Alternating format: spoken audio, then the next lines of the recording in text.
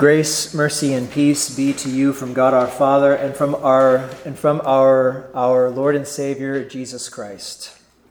Amen. Sometimes when we look at our texts for a Sunday, you can kind of see a theme rolling out of them. And as your pastor, it's my job to see that theme and pull it out, and maybe if there's something new we haven't talked about before, we should talk about it, and I should expound upon it. And every time I see when Jesus speaks the Proverbs about where we should sit, I can't help thinking that with good Lutherans, we all sit in the back. Right?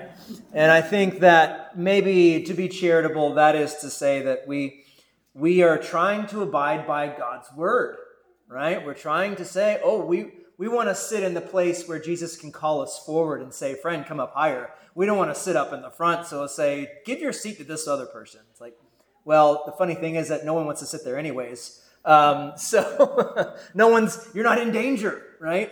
You're not in danger of having the pastor come and say, excuse me, we need you to move back a little bit. But maybe that's the thing. Maybe we have this word from Christ, and we have this word from St. Paul and then from Solomon. And the main theme, it seems, for all of these texts is humility. That humility is key. That with Jesus, we see that he was in the midst of people who were not humble. The Pharisees were always trying to watch out for how they could trick him, how they could catch him in something. And it went all the way up until his dying day, where they tried to have someone give something against him, and all it was lies. Christ has the good word, and he is the word made flesh, and he speaks well. And so, if there's something that can be taken from this, we see that Jesus looks at us, and he knows that even though we may seem humble, there are often times where we kick against his correction, where we often think that we know the best. We often think that, I don't know. It seems like most of the time our danger is that we don't say what needs to be said. Most of the time we may just go along to get along because we really don't want to rock the boat. We don't really want to cause any trouble. We're supposed to live peaceably, right? But what about those who are placed in our lives by God, who are doing the things they ought not do, and we are given the word to speak to them about them not doing the right thing, and we don't? We think better of ourselves than of God's word. And we say to ourselves, well, I think I'll just be quiet because I want to keep the peace, even though the Proverbs do say that a word fitly spoken is like apples of gold in a setting of silver. That it is beautiful when spoken well and directly when it needs to be said. But most of the time, I'll just let it slide. I think I'll just kind of smile and nod and say, oh, that's okay, don't worry about that. And all the while, our consciences become more and more dulled to the sin that's around us, to the things that people do, to the point where, what does it matter? What we say and what we do. What does it matter?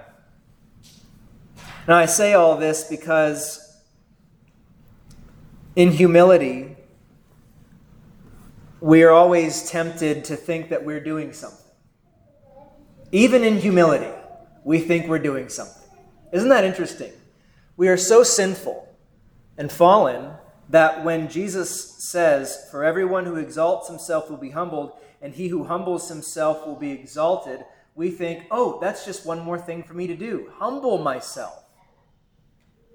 But it's interesting because you don't ever humble yourself apart from God's word in the way that God wants you to humble himself. His word tells you who you are. His word delivers the law that says that you're not perfect, that you're a sinner, that you didn't say those things you should have said, you did say those things you shouldn't have said, you didn't do the thing you should do, and you did do the thing you shouldn't.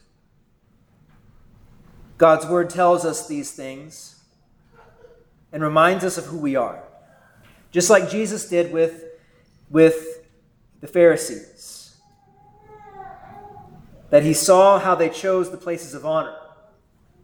And he, being the Word made flesh, spoke that good word to them in the right way, in saying that when you are invited, do not sit down in the place of honor, lest someone more distinguished than you be invited. Be humble, because you understand who you are before God.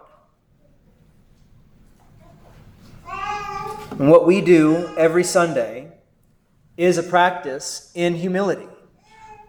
We come, we hear of God's word, we confess our sin, and we humble ourselves. And we humble ourselves according to God's word.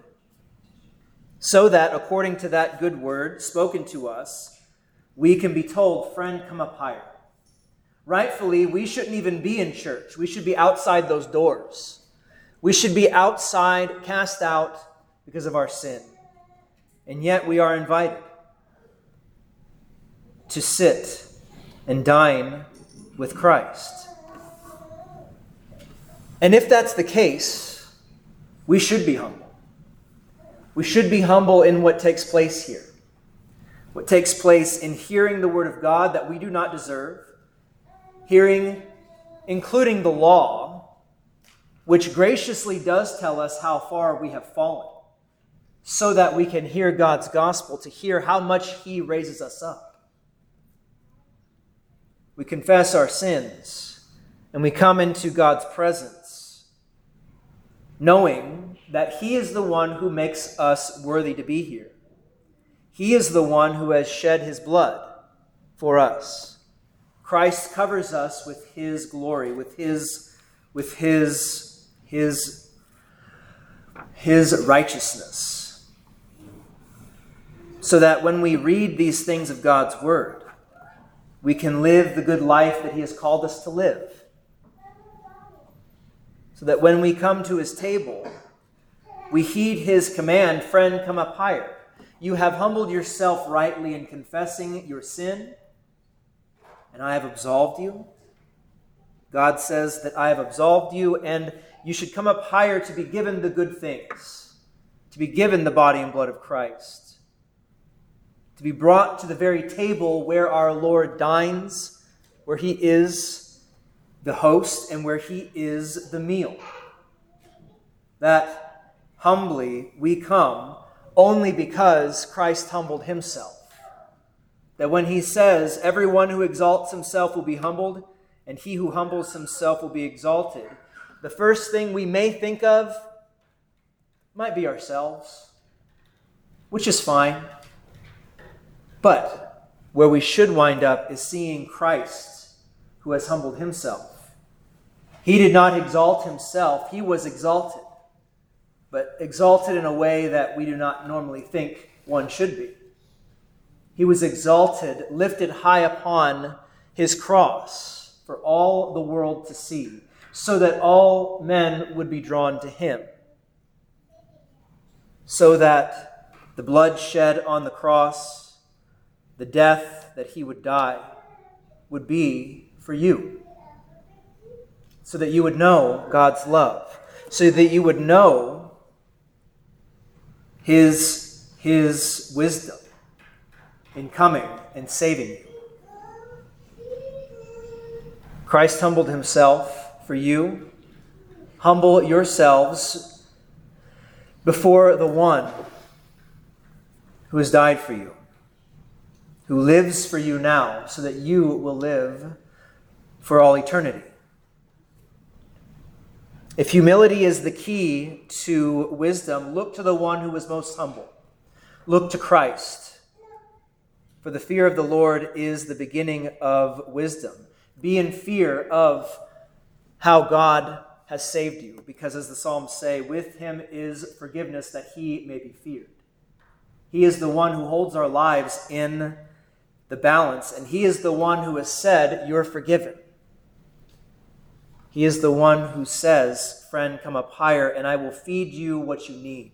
I will give you all that you need to be comforted, to be at peace, to know that Christ is God, to know that Jesus is the key to wisdom, to living the good life that God wants for you. Jesus is greater than King Solomon. He is the embodiment of wisdom itself. He is the word fitly spoken. He is the one who comes. And for all who are given him, there is everlasting life here and in the world to come. And the peace of God, which surpasses all understanding, will guard your hearts and minds through Christ Jesus our Lord. Amen.